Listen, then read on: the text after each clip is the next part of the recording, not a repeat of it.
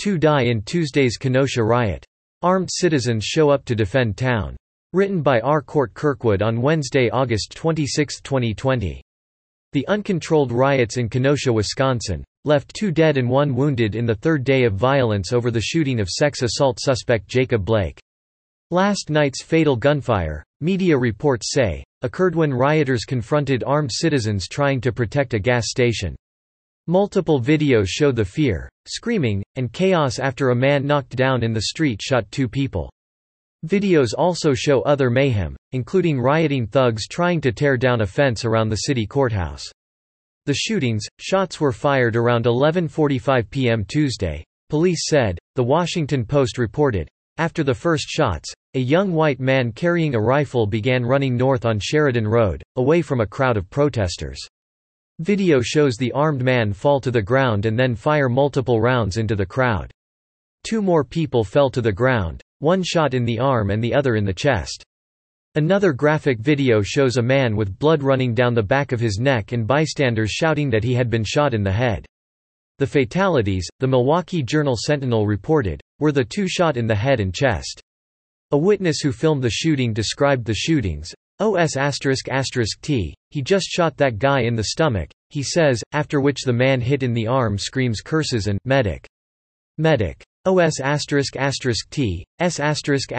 T, people are getting shot all around us, the man recording the scene says. People are just getting shot everywhere, guys.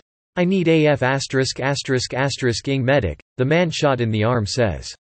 The man recording the scene helped with a tourniquet. Another video says a man shot in the head was looting a car shop.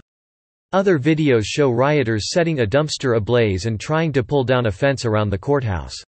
After some protesters began vigorously shaking the fence and setting off fireworks aimed at officers on the other side, Kenosha County police officers atop the courthouse shot tear gas pellets and rubber bullets into the crowd, the Post reported.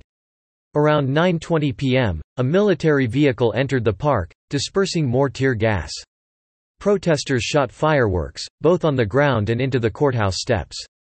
Citizens mount defense. The shootings are hardly a surprise.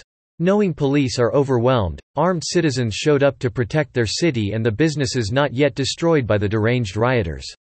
Ain't nothing being done, a U.S. Marine veteran told the Post. We're the only ones. This is nonsense, he continued. 3,000 of us are armed and ready.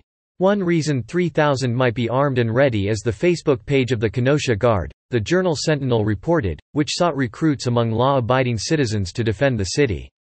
Any patriots willing to take up arms and defend our city tonight from the evil thugs, one post said. Non-doubt, they are currently planning on the next part of the city to burn tonight. The Kenosha Guard also asked police not to order them to abandon the city to the thugs. I ask that you do not have your officers tell us to go home under threat of arrest as you have done in the past, a Facebook post said. We are willing to talk to KPD and open a discussion. It is evident that no matter how many officers, deputies, and other law enforcement officers that are here, you will still be outnumbered. The Journal-Sentinel also reported that some business owners were on rooftops ready to defend their property.